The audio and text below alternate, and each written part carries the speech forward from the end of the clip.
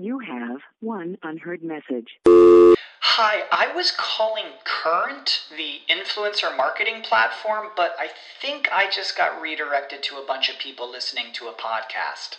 Well, anyways, I was calling Current because I was told they could help get my brand set up on TikTok Shop, and even build out an affiliate program of content creators promoting my brand, and even have those content creators go on live streams and promote my product there. Wow, I could really use Current. I also heard that the brands they work with are making millions in sales. I guess I'll just go to their website at current.tech. When you're smiling, hey you, bubbly sparkling water is crisp, refreshing, and perfect for any occasion. Kind of like my voice, but in a can. No calories, no sweeteners, all smiles. Bubbly, crack a smile.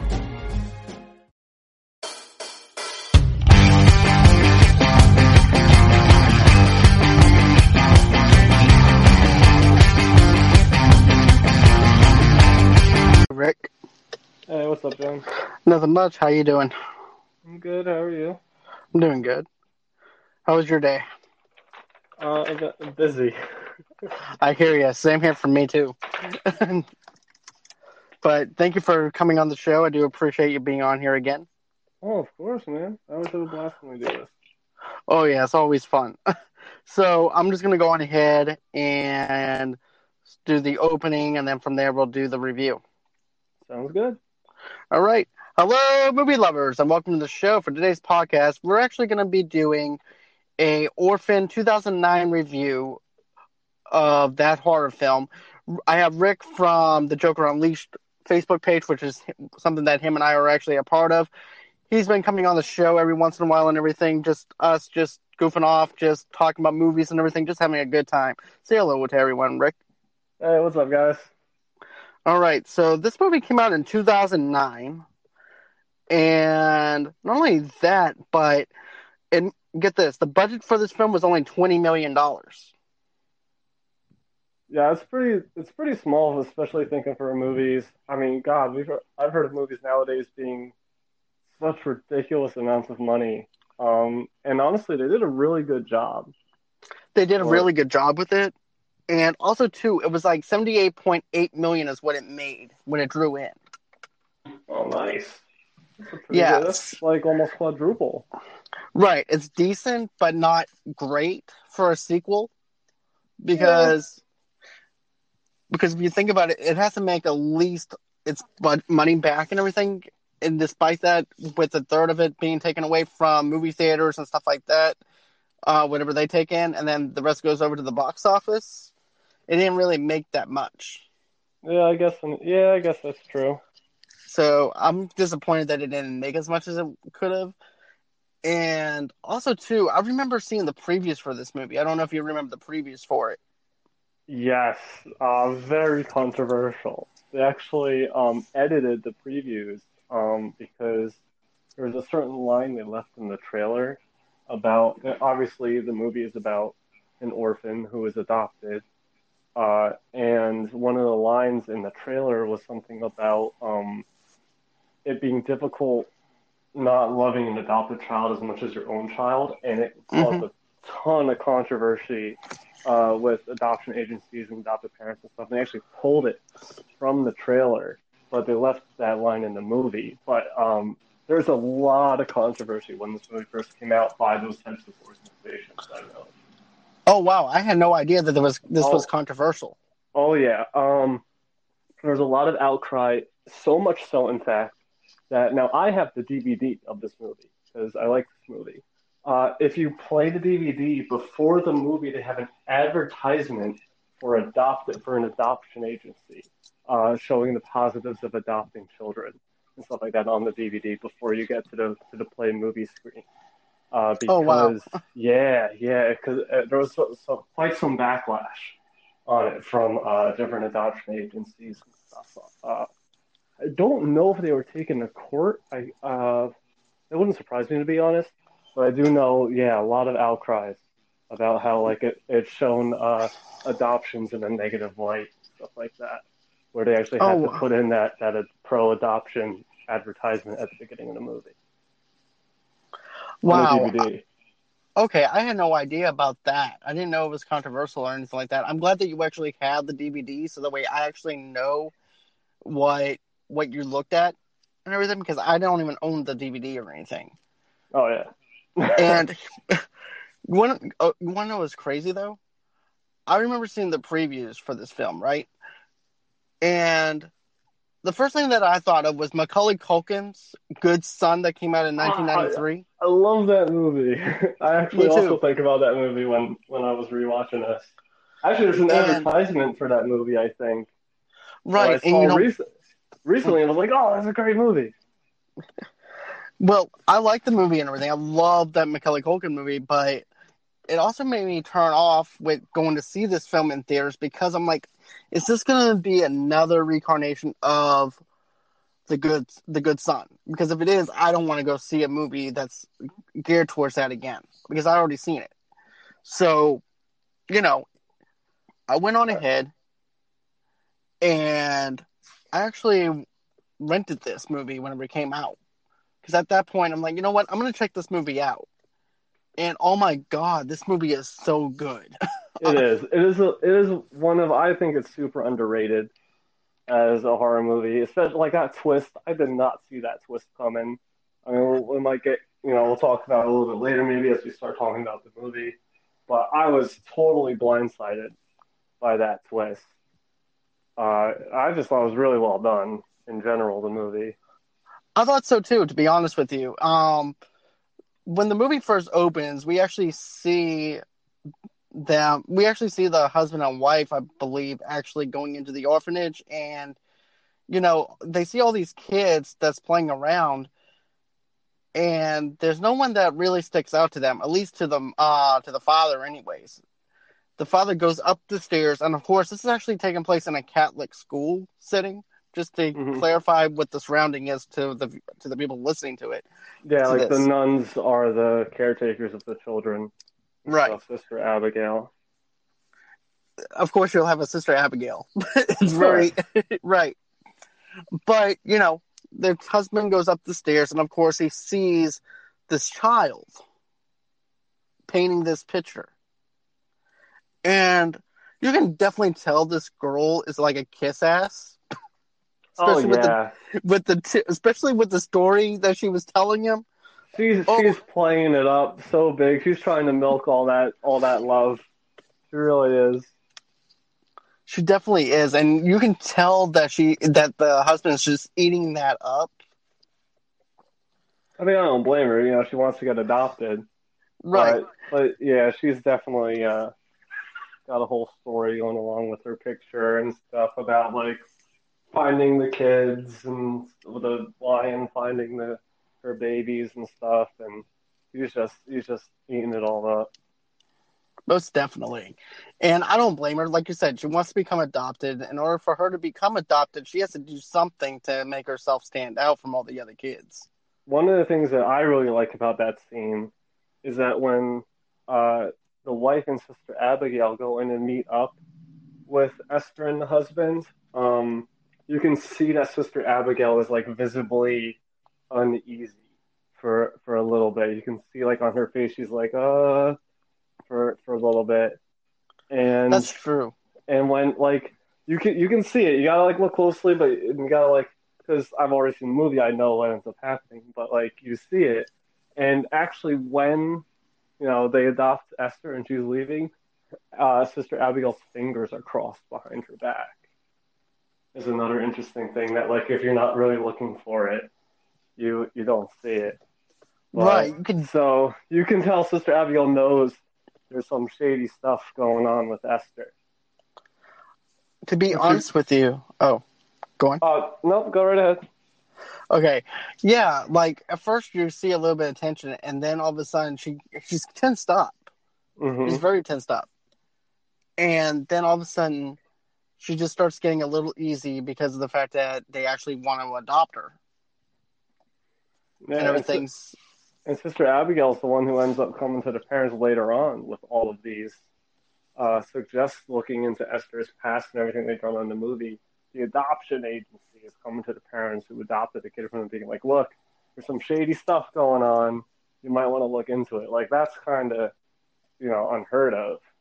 And that makes you kind of uneasy right then and there. Right. Because I know that would actually make me feel kind of uneasy, especially, too, I think Abigail is also a little bit tensed up at that moment, too, because they're not just adopting any girl. They're actually adopting a Russian girl from another country. So that doesn't have any real record, any, like, solid records about her either. Right. We find that later on as we discover that. But it also makes you wonder, maybe Sister Abigail might also be kind of tensed up, maybe because of the fact that, she's a Russian girl trying to fit into the American style of things as well. So maybe, for someone that's actually a first-time viewer that has no clue as to why Sister Abigail is actually tensed up, maybe they can actually think, okay, maybe she's tensed up because this child's actually trying to fit in with society, with our culture, with our beliefs and everything, and she's trying to find her place in that. Oh, and that would be totally understandable too. Like, it's still early on in the movie when all this is happening, so you aren't realizing just how messed up things with Esther really are, and it is kind of easy to see these scenes and be like, oh, it's just this or just that, until you start seeing exactly why she was so worried. Right. And then a couple of days later, she winds up getting the adoption papers and everything. They do adopt Esther. And then we see this other little girl that Kate actually has, Kate and John, which is their birth child. Max, and little Max. I love Max so much. Yeah, Max is adorable. She I reminds me feel of a little so Cabbage Patch. bad for Max. I feel so bad for her throughout this entire movie. I do too. I And just you want to can give her a tell. hug. Same here. And especially the brother, though, in a way, too, even though at first you think this might be a little bit of a brat. But as you go on through this movie, you actually feel bad for the both of them. Oh, yeah. In definitely. a sense. But, I liked it. When she first sees Esther, she's actually shooting basketball hoops. And then Esther gets out of the car and everything. All of a sudden, she's excited because she gets to have a baby. She gets to have a sister finally. Someone that she can actually interact with, someone that she can actually be around. And, of course, I want to also mention, too, Max is also deaf. So all the way on the car ride over, Esther was actually practicing sign language. Yeah, so what do you think about that? I think that's a fantastic way for... I do feel like she learned sign language very quickly, Esther. So that does give a sign of, like, she wants to learn it and wants to be able to communicate with Max. But I know Max was born deaf in the movie, and the little girl who plays Max is actually partially deaf in real life as well. But, oh wow, that's something I was wondering about. Yes, and in real, the actress who plays Max is also deaf. But it's and I like that because I feel like I will admit I do not know sign language, but I feel like they use like real sign language in the movie, and that the actors and actresses actually learned sign language in order to do it. I can't confirm that, to be honest. Right. But I feel like it probably is true, especially since Max really is deaf, or the actress that plays Max really is deaf. That I feel like making up sign language would kind of be like a, what the heck kind of thing. Right, because that would be even more controversial. Oh, yeah. It's like, already okay. controversial enough. Right. They don't need someone that's making up sign language. But, I'm actually happy with the way... My favorite thing is the communication between Max and her. There's actually that chemistry, even though there's no dialogue actually flowing out of Max's mouth, but her dialogue is through her sign language, and I thought that was really good. I thought the back and forth between Max and Esther was really good. Oh, as definitely. far as that goes. And that continues throughout the movie of Esther talking to Max in sign language. Right. And trying to stay quiet about certain things when stuff starts going downhill, so that the parents wouldn't overhear and stuff like that. Right. And as the movie plays out, and they actually do a welcome home thing for her. Kate and John does, and they bought her a bunch of stuff, bought her Oh a whole yeah. paint set. They went all out. And that house is nice. That house that they live in Oh is beautiful. yeah. You can tell that they got good jobs. Exactly. You could definitely tell that. No They're wonder. well off. Exactly. There's no wonder why they couldn't adopt this child because of the house they actually live in. Oh yeah. I would love to live in that house. Same here. And so, anyways, she's opening up the gifts. Meanwhile, it pans over. I love the camera angle whenever the camera actually pan angles to the brother, and which is Daniel, who's 12 years old.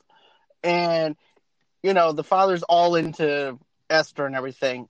And he's over there just rocking out to Guitar Hero. You can tell this movie's definitely got some age to it because Guitar Hero. But he's like, hey, look, Dad.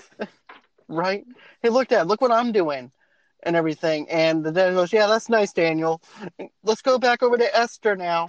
Yeah, it's a little, and you can tell that Daniel's a little bit jealous, and then he goes, "Oh, come on, guys, let's get out of here." After that, or you can tell Daniel's a little bit like, "Hey, what about me?" But again, it's an understandable thing. Freshly adopted child, you're gonna want to, give them a few gifts and celebrate and stuff like that. But Right. Daniel being a little kid is also in the mindset of like, well, I'm your kid too. But so it's understandable.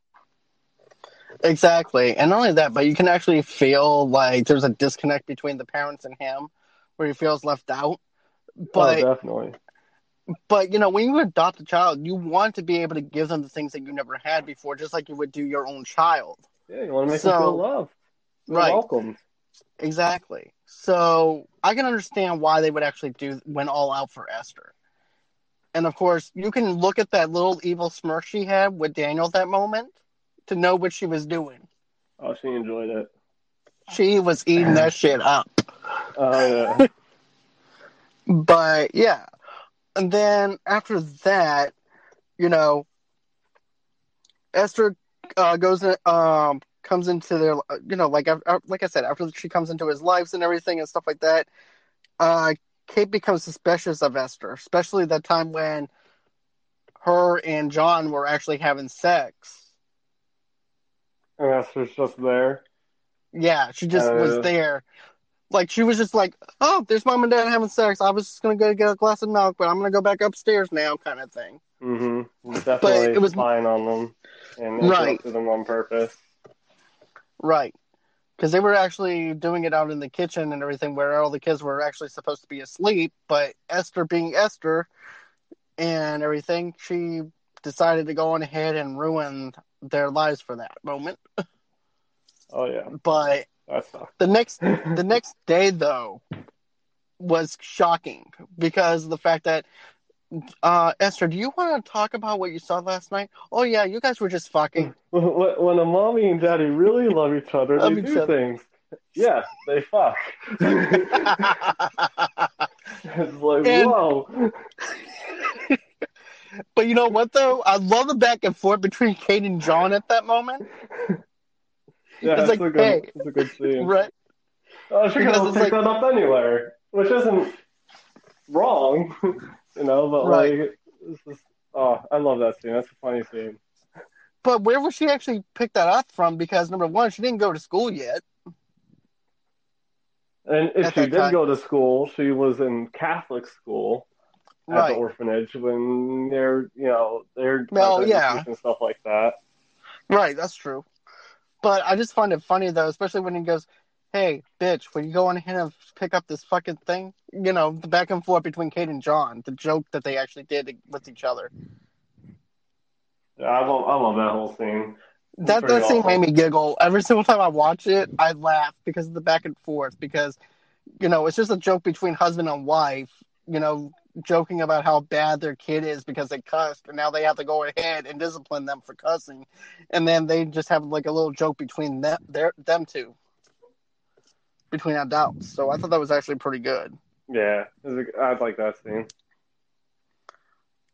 Then there was also the part where Oh yeah, we also have to talk about the ribbons. The first day of Yes. school. Yes. Because remember, when she was adopted, She Sister wore Abigail, huh?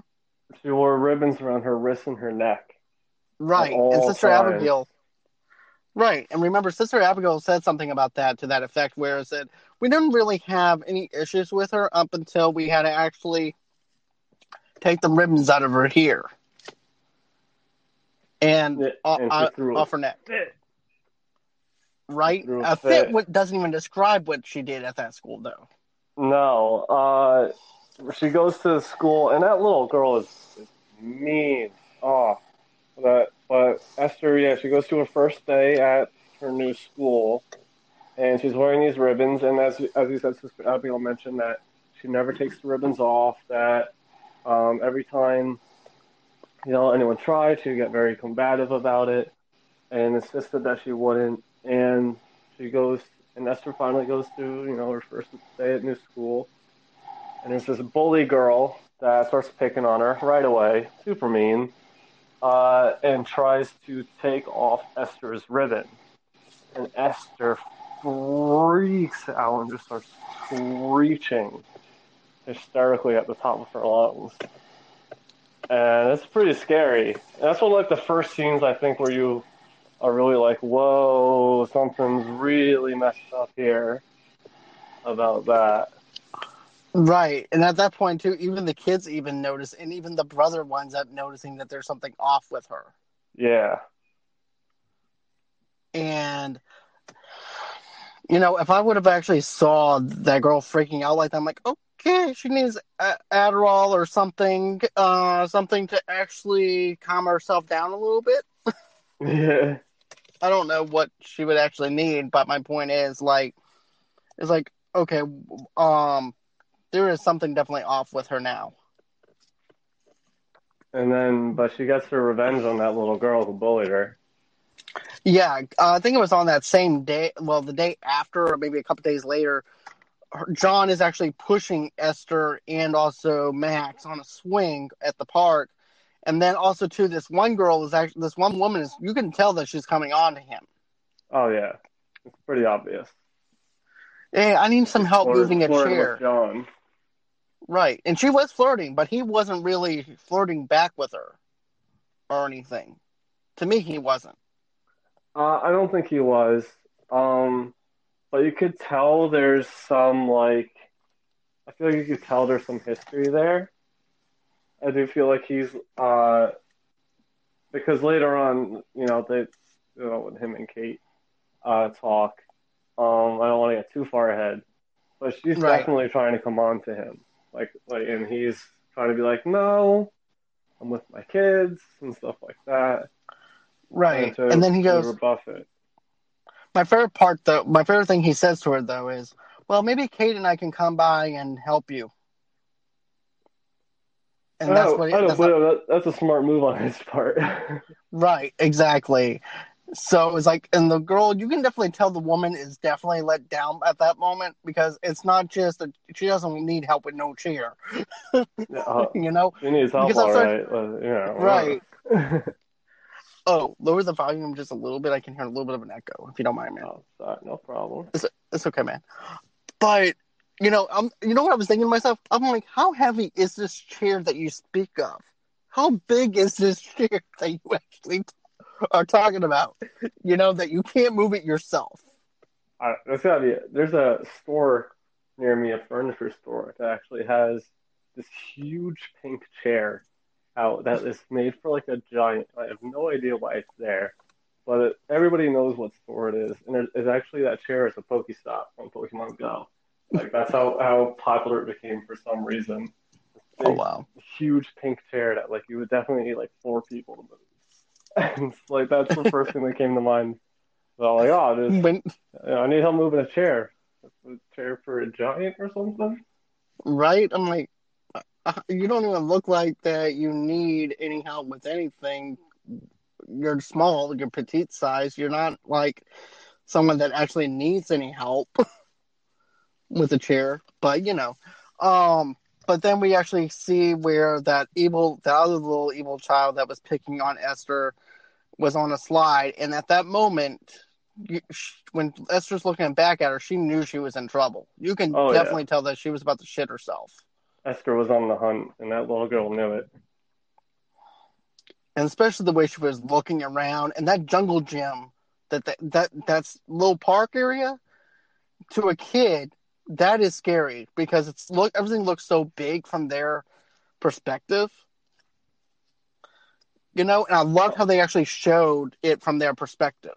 Oh yeah, that jungle gym actually looks huge. Me and my wife were actually saying when we watched it, like, the jungle gym's like huge compared to the one near us, and it could just be, yes, from a kid's perspective, it is a gigantic, big piece of equipment. And when I take my daughter to jungle gym, like, I'm like, it's like tiny. Like, I can barely fit down the slides some of the time. Right, but and for a kid, it's tall, it's high up. Exactly. So, I'm like, wow, this thing is like a fortress. This is like Game of Thrones style jungle gym, if you actually think about it. It is. The way that it looks. I wish I could go on a jungle gym like that nowadays as an adult. Me too. Jungle gym. Same here as well. Esther, though, she follows this little girl, and she pushes her, like, off the slide. And that little girl, she breaks her leg or her foot, and has, like, something else, I think. I think it was her ankle or something. Right. If I'm not mistaken. And like, really messes up her leg. And Max sees it. Max sees Esther push her. And I think Kate and John are talking about it afterwards. They're saying, they're talking to Esther and Max about what happened at the jungle gym. And saying, this girl fell, and, Esther was nearby. Did you see anything? And Esther's like, no, she just fell. And she asked Max, who did see everything happen. She asked Max, and Max was like, no, she just slipped. And it's like, oh no, Max, you gotta call her out. It's going to get worse. And then also too, that's when Sister Abigail winds up calling Kate and them about the bad stuff that would always happen when Esther was around. And don't forget, she has a history of things between adoptive parents and other places where the house would burn down and Esther happened to be there. There was other things. Esther was the only survivor of that house that burned down with her previous adopted family. You know what that reminds me of? You know how you have like that meme where that girl is kind of smirking because she burned the whole house down because there was a spider? That's what Esther reminds me of. Yeah, that's perfect. That's fantastic. Thanks. I was just thinking to myself, I'm like, this reminds me of that meme in so many ways. Oh, that's great. That's rich. It really is. And, yeah, and then of course, Sister Abigail winds up saying, well, you need to be careful of Esther. She's been traumatized with this and that. There's a lot of bad things that happens whenever Esther's around and she just happens to be there. Yeah, like Esther's never been caught hurting anyone, but someone like a kid gets hurt, Esther's there. There was something, I think they said a kid got like a scissor stabbed through his jaw, and Esther was there, and he's like, oh, I fell, but like Esther just so happened to also be like right nearby in that area, like a lot of really shady things going on with Esther being near people being injured. And also being involved in that one, her other adoptive family's death, where she's the only survivor. It's just some pretty ominous situations. Right, and then that's when Kate is getting even more suspicious of Esther as well. And then of course John is saying, "Oh no, she's fine. I was watching them the whole time." She goes, "Oh really? Well, Esther told me that you were busy flirting with so and so." Mm-hmm. And he goes, I wasn't flirting. I was just, she goes, well, what did the neighbor want? She needed some help moving a chair and everything, but I kind of blew her off and everything. Goes, come on, I haven't slept with anyone in 10 years since we've gone back together again. And meanwhile, you're also an alcoholic.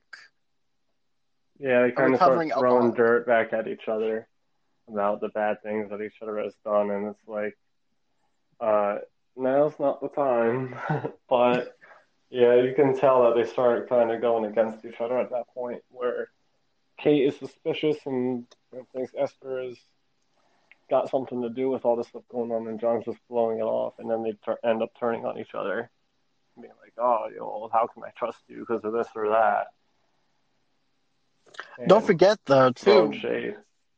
Exactly. Don't forget, too, though. Esther also killed that injured pigeon, though, that the brother killed.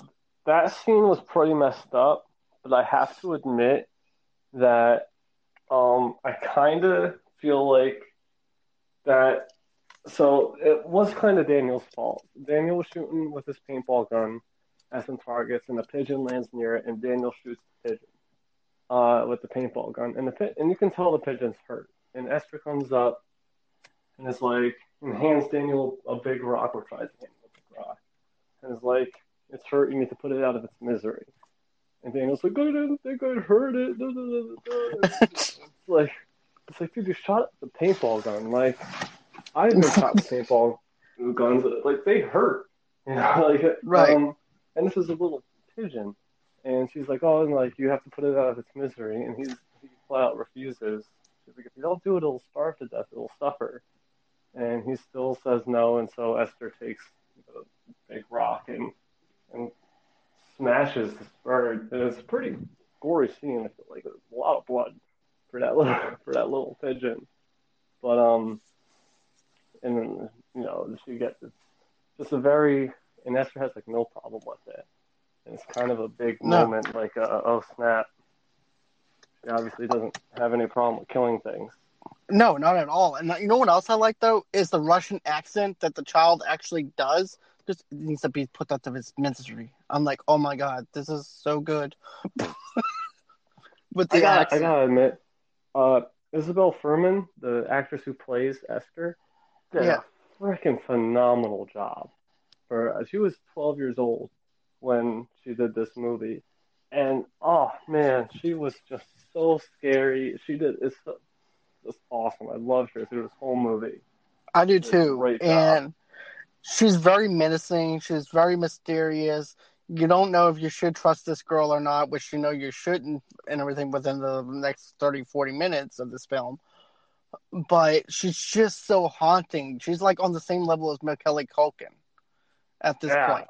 she's really good at playing the innocent victim very well. She can switch back and forth like at the snap of the fingers Exactly.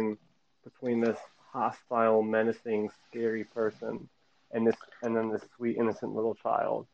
And it's oh man, so good, so good.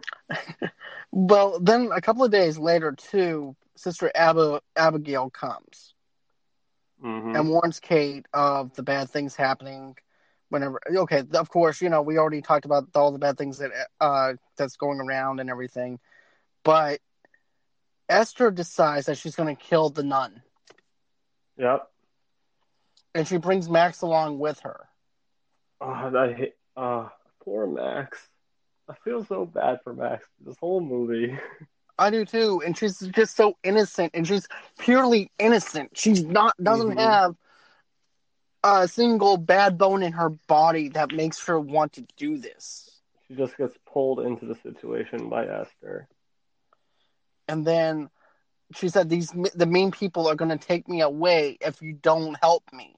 Will you help me? hmm Max is thinking, okay, maybe if I talk to the nun or whatever, yeah, I'll help you. She didn't think that she was going to go on ahead and get her father's hammer and bash um, her head in with the Sister hammer. Abigail's head in, yeah. And use Max for bait. She pushes Max into the road to try and to get Sister Abigail to swerve and get out of her car. And then as she's trying to tend to Max is when she gets smashed in the back of the head.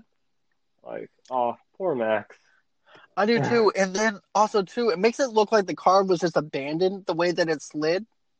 It doesn't even look like it was into a car accident at all. It looks like someone just abandoned the car, and that's it. Which was actually pretty cool on the stunt people on the way they actually placed that angle. And I mean, that other car passes by, and she gets Max to help her drag Sister Abigail out of the road, and that car just drives right past Sister Abigail's car because it looks, like you said, just like it was parked on the side of the road. There's nothing, it wasn't crashed into a tree or anything crazy like that. So it didn't even draw attention to the drivers or anything like that. And, it just mind-boggling on how they dragged Sister Abigail's body, as small as they are.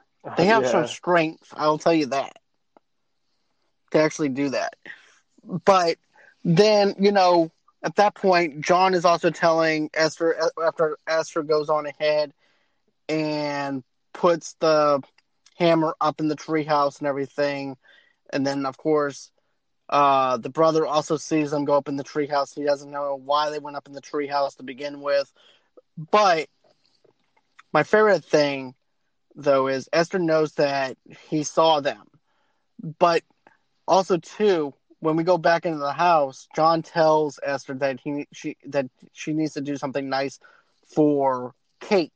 Well, we didn't get into the part where, we didn't get into the part where Kate actually had a miscarriage the first go round, and she has this little memorial thing set up just for her child. And it was like a mother and daughter bonding time between Esther and her to let her know how blessed she is to actually be with them because of the miscarriage. In their greenhouse, and how blessed she is to have Max. Rose bush, and the baby's ashes, I believe, are in the rose bush. At least I'm pretty sure that's how it is. Or at least, if nothing else, the rose bush is dedicated to the baby. The miscarriage was a stillbirth. Right.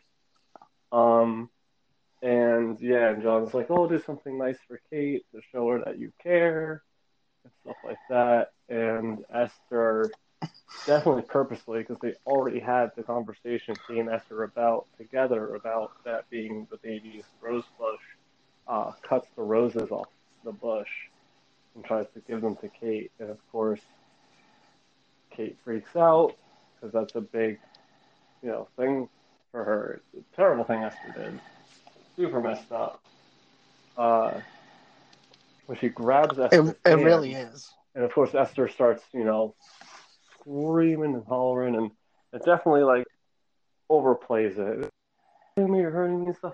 And I don't doubt that Kate, probably got her a little bit too hard, and was definitely aggressive towards Esther. But Esther definitely tries to milk that scene. She does. And then she also milks the child psychiatrist, though, too. Because I want to say, doesn't the psychiatrist come before that? No, maybe. No, I think I think it actually does come before that. Okay. So let's just do a little bit of backtracking for a minute. They actually do wind up, since Kate's been having this whole entire thing where she's suspicious of Esther and stuff like that, she tells John, hey, let's put her into psychiatry for child psychiatry and everything. And the psychiatrist is like, dude, there's absolutely nothing wrong with that child. And it reminds me straight up from Good Son. Yeah. You can't help but look at that. And remember, and she goes, all she wants is to be loved. That's all you need to do is just give her some love that part and attention. That therapist is so bad at her job. She was manipulated so bad. She should have not come to such a conclusion so soon. And I know Esther's good at what she does, but she should have at least tried to pick up on the fact that she's being manipulated somehow.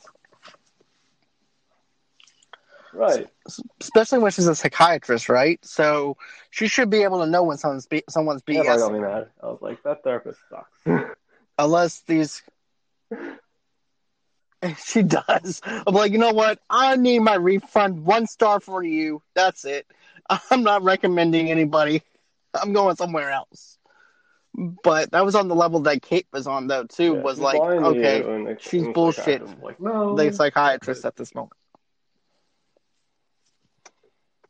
And she goes, and all she wants to do, Kate, is just show you love. And you haven't been giving her any love and attention or Shut up. anything. Yeah, I wanted to slap her. the therapist sucks. She really did. So, anyways, after she cuts now we're going to go back to the rose bush and everything. That's when, Kate goes over to the liquor store and get herself some wine. She winds up pouring down. You can definitely tell she's struggling with this because she's contemplating if she wants to drink it or not. So then she decides that she's not going to drink one of the bottles of wine, and dumps it down the drain. But she keeps one of them closed, I guess because maybe she might want to celebrate something with her husband later on or whatever, or something like that. So maybe she wanted to have it out for like a special occasion. I don't know why she I keeps guess. the one. But I know that she is a recovering alcoholic. The therapist brings it up, and John brings it up a couple of times about how you're a recovering alcoholic. So I don't know why she would I mean, I can understand wanting to have the urge afterwards, and good on her for overcoming it. But I also don't know why you would keep the other bottle if that's the case. You should dump both bottles. Right. But she didn't, and she gets called out for that eventually.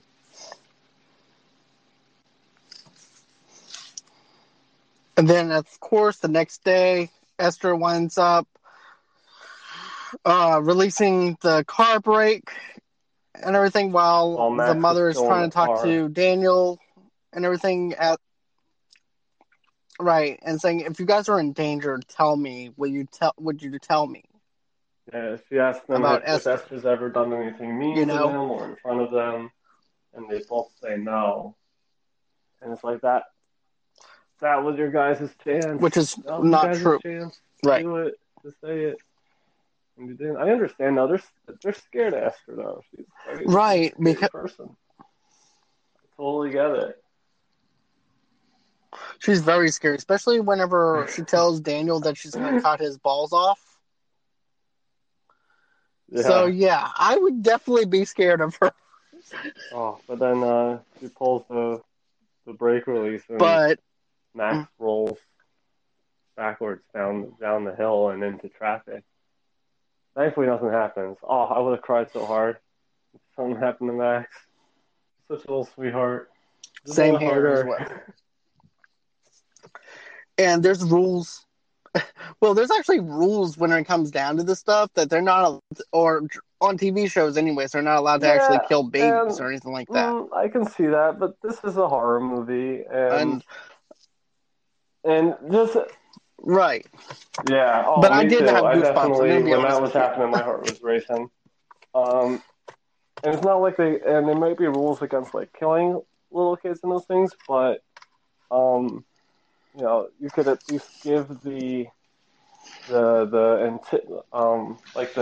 feeling of maybe she got injured, even if you don't show it, But thankfully, she was fine. Oh man, that was a rough scene. That was rough. And then also, too, next thing you know it, John and the psychiatrist, the one that needs to be fired, is sitting right in front of Kate. Look what I found.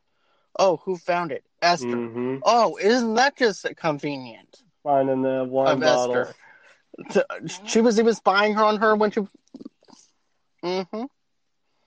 It goes to show you that Esther was also spying on Kate. Yet again.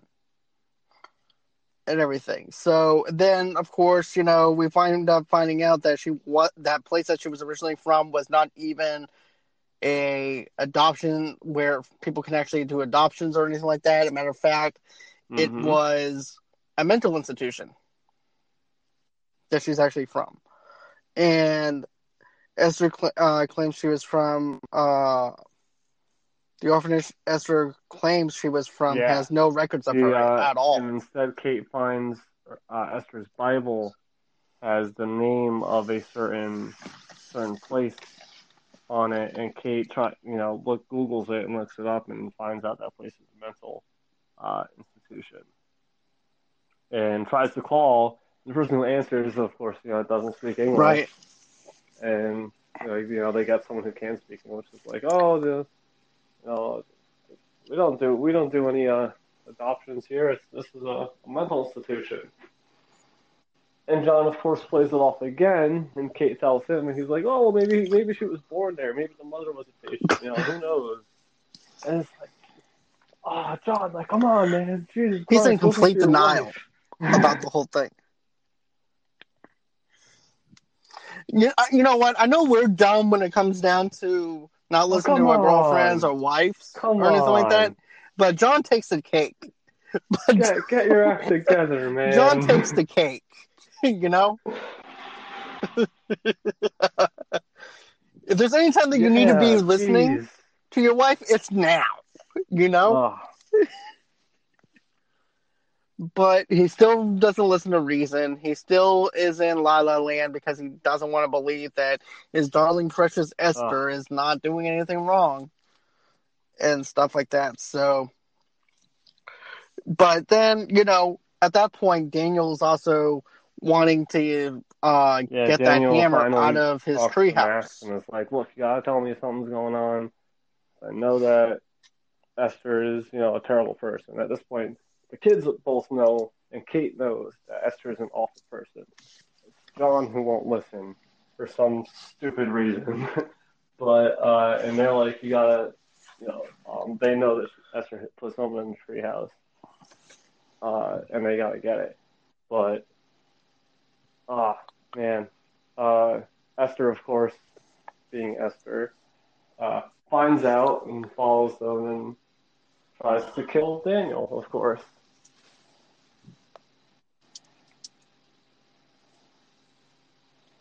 And, of course, she does that by trying to burn down the treehouse. Because she said, yep. Exactly. Because she, you know what? If I was Daniel and if I had a psychopath sister, I would have actually took the padlock with me. I do not understand why people take the padlock. Hey, there's everything. Something in the treehouse that I know that he was grounded or something for it wasn't allowed in it. But at least try and convince your parents, come with me, and But you know what? Look. But, But at that point, though, number one, Esther could have said, "Well, Daniel was the one who winded up having the hammer. I didn't have no hammer." Right. So it's either get the hammer out and Esther pins me for the hammer anyways, or because it's also going to end up being an accessory after the fact with his little with his sister Max, which is the main reason why he wanted to get out of that treehouse in the first place. Because if he told his parents about it, it's going to lead back to Esther and Max. So I can understand it because he's trying to cover up for his sister because he doesn't want anything to happen to his sister. So that's what I saw. I saw it as him trying to help his sister out. I don't blame with him for that. He's big brother. But of course Esther catches him and tries to burn him alive. Yeah. Thankfully, he gets out, but not without injuries because he falls out of the treehouse. Right. He winds up falling out of the treehouse. He's on a respirator. Yeah. And everything. He's on a breathing tube at that point inside the hospital. It is a very messed up situation because then Esther's like, "Can I go get that drink?" I'm like, "Bitch, you're not going to get no drink." That's what I was thinking. That's what I was screaming at my TV because I remember seeing this, whenever it was released on DVD and everything. I was thinking to myself too. I was like, "Bitch, you ain't getting no damn drink. You need to sit your little ass down." Of course, if anyone could guess, the hospital staff is terrible. I don't know how the heck they got past, she got past them, but she sneaks into They Daniel's are. room and suffocates him with a pillow to try and make sure, that he stays dead and doesn't tell her secret, And then the hospital, and then, code blue, and they call it, and the hospital staff all rushes over. Meanwhile, Esther's already, like, back at her seat. And it's like, what the heck? Like, nobody saw this?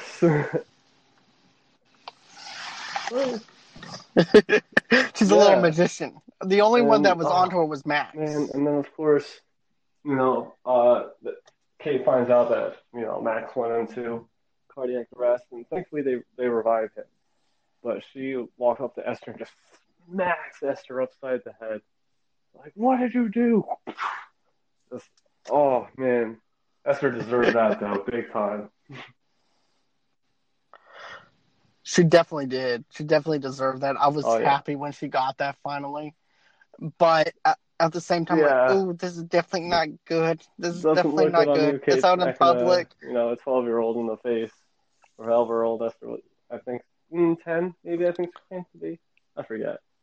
But it was young. And smacking a little kid upside the head in the middle of a crowded hospital is not a good move.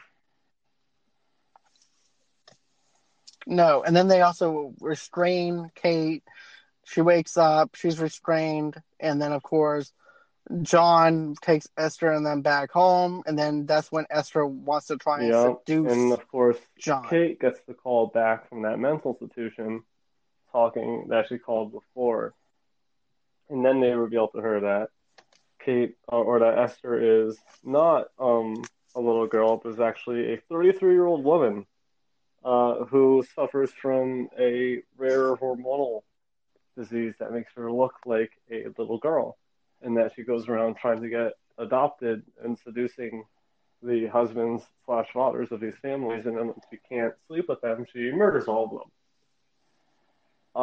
And it's like, what the hell? And that's the twist that, like, you get, like, you're up, that something is up with Esther through the whole thing, obviously, because she, behaves so differently. But I was not. Excuse me. Right. I was not expecting them to be like, oh yeah, she's a full-grown adult. What? Same here as well. To be honest with you, man, I was not expecting that either. Because it went from me thinking about it as, okay, this is just another Good Son movie. This is what made me change my whole entire perspective of this whole thing. I'm like, okay, this is a total different monster than what I was expecting. And everything. I'm glad I got the shock value. I was completely blindsided the first time I watched this movie by that twist. And how, like, she's really this girl who's murdered like 7 people at least or something like that, and that's just what they know of. And that she wears the ribbons around her wrist and neck because she was so violent that they had to keep her pretty much constantly, like, in either a straitjacket or, like, in restraints, and she would try and struggle out of them so hard that with scars around her wrist and her neck. I'm like, oh, you had to have seen the scars. There's no way you could have missed them. And it's like, well, now that you mention it, there is a way we could have missed them. But she never took the ribbons off her wrist or neck. So, about that. Right. Because, don't forget, she could actually manipulate it to where it's like, okay, I'm just going to be this cute little girl that has these little ribbons around my neck and everything. No one's going to even notice. But another thing, though, too, that I want to get to is whenever she seduces John, of course, John goes, what the fuck is wrong with you? I'm like, now you want to say something. Cringy, too. It is, because it's definitely a pedo kind of scene, if you actually think about it. Because she takes her mom's dress, Kate's dress, cuts it down to her size and everything, and sits next to him and starts playing with his hair. And she goes, it's so kids, John. It's so kids. Yeah, that part's so I'll creepy. take care of you. And it is. And then all of a sudden he wakes up. His eyes are blurred. I wasn't sure if she did something to his drink, but I think it was just from him being tired. But all of a sudden the lights come on. He goes, what the fuck is wrong with you? I'm like, oh, now you want to say something to her. It took her a dress and makeup and her she is seducing you to just an wake up. idiot.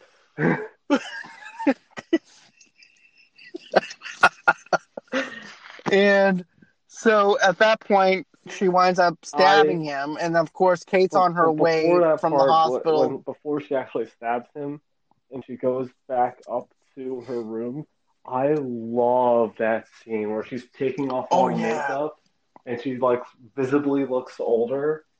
I absolutely love that whole transition scene of like the little girl into like you can see her like look like an older person, and like that makeup job was fantastic. But the special effects crew or the makeup crew, whoever was in charge of that part, I always loved that scene because you can see the change happening of like this little sweet innocent girl ripping her makeup off to look like she's older than she is.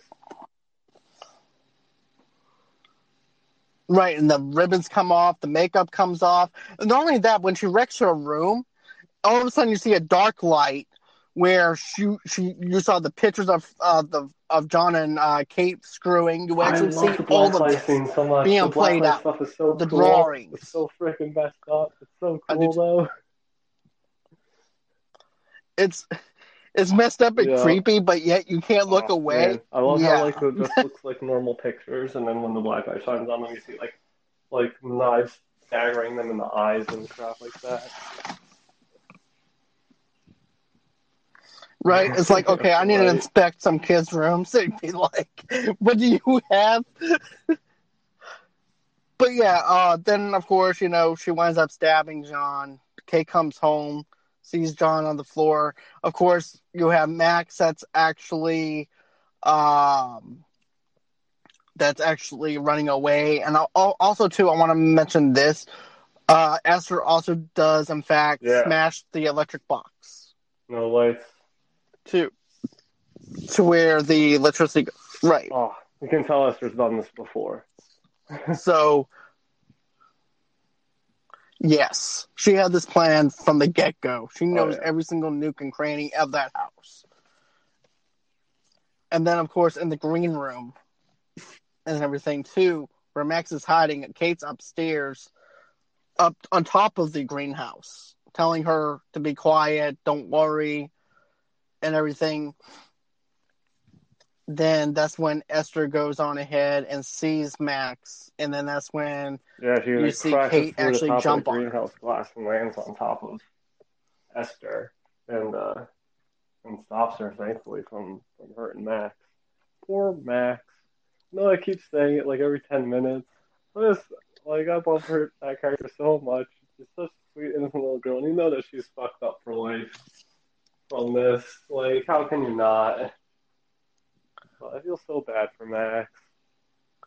Exactly.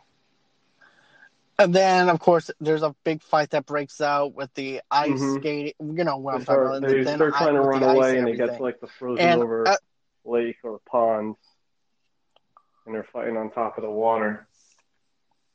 And also, right, and of course, Esther also has John's gun that she got out of the safe because she even knows the safe combination. All planned ahead. Very much planned. Right. Then, of course, they go into the tug of war. Kate goes in the water and everything's struggling. And then, of course, Esther winds up dying and everything inside the water, supposedly.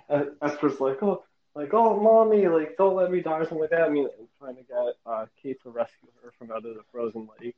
Meanwhile, Esther has a knife hidden behind her back. He's like, I'm not your fucking mommy. And kicks her right in the face. Right. And mommy. I love that scene. That scene was my favorite part, though. I'm like, good for you, Kate. Good for you. But, then after that, it leaves up to interpretation if she was actually dead or if she's actually alive. I think she's dead personally, because when Kate kicks her in the face, you can kind of like see Esther's neck snap, and then she like sinks into the water, and then all the police start coming and stuff. I mean, granted, you could definitely, horror movies have, I mean, how many times was Jason come back from the bottom of that lake, but But True. it could be definitely left up to interpretation. I like to think and hope that Esther is dead, but you never know. You never know. Same here as well. To be honest with you, I'd rather her be dead than have a bunch of orphan movies come out, because then you don't have that surprise twist at the end that actually meant something. It just becomes a copycat of other franchise it's very movies. rare that you find a horror movie so that's that stand up to the previous ones, like I can't stand the Insidious series now because it just got so, in my personal opinion, it just went downhill the more sequels they started making. And I don't want to see that happen to this movie. I agree with you on that. Same here as well. It's better off as a one-off to me.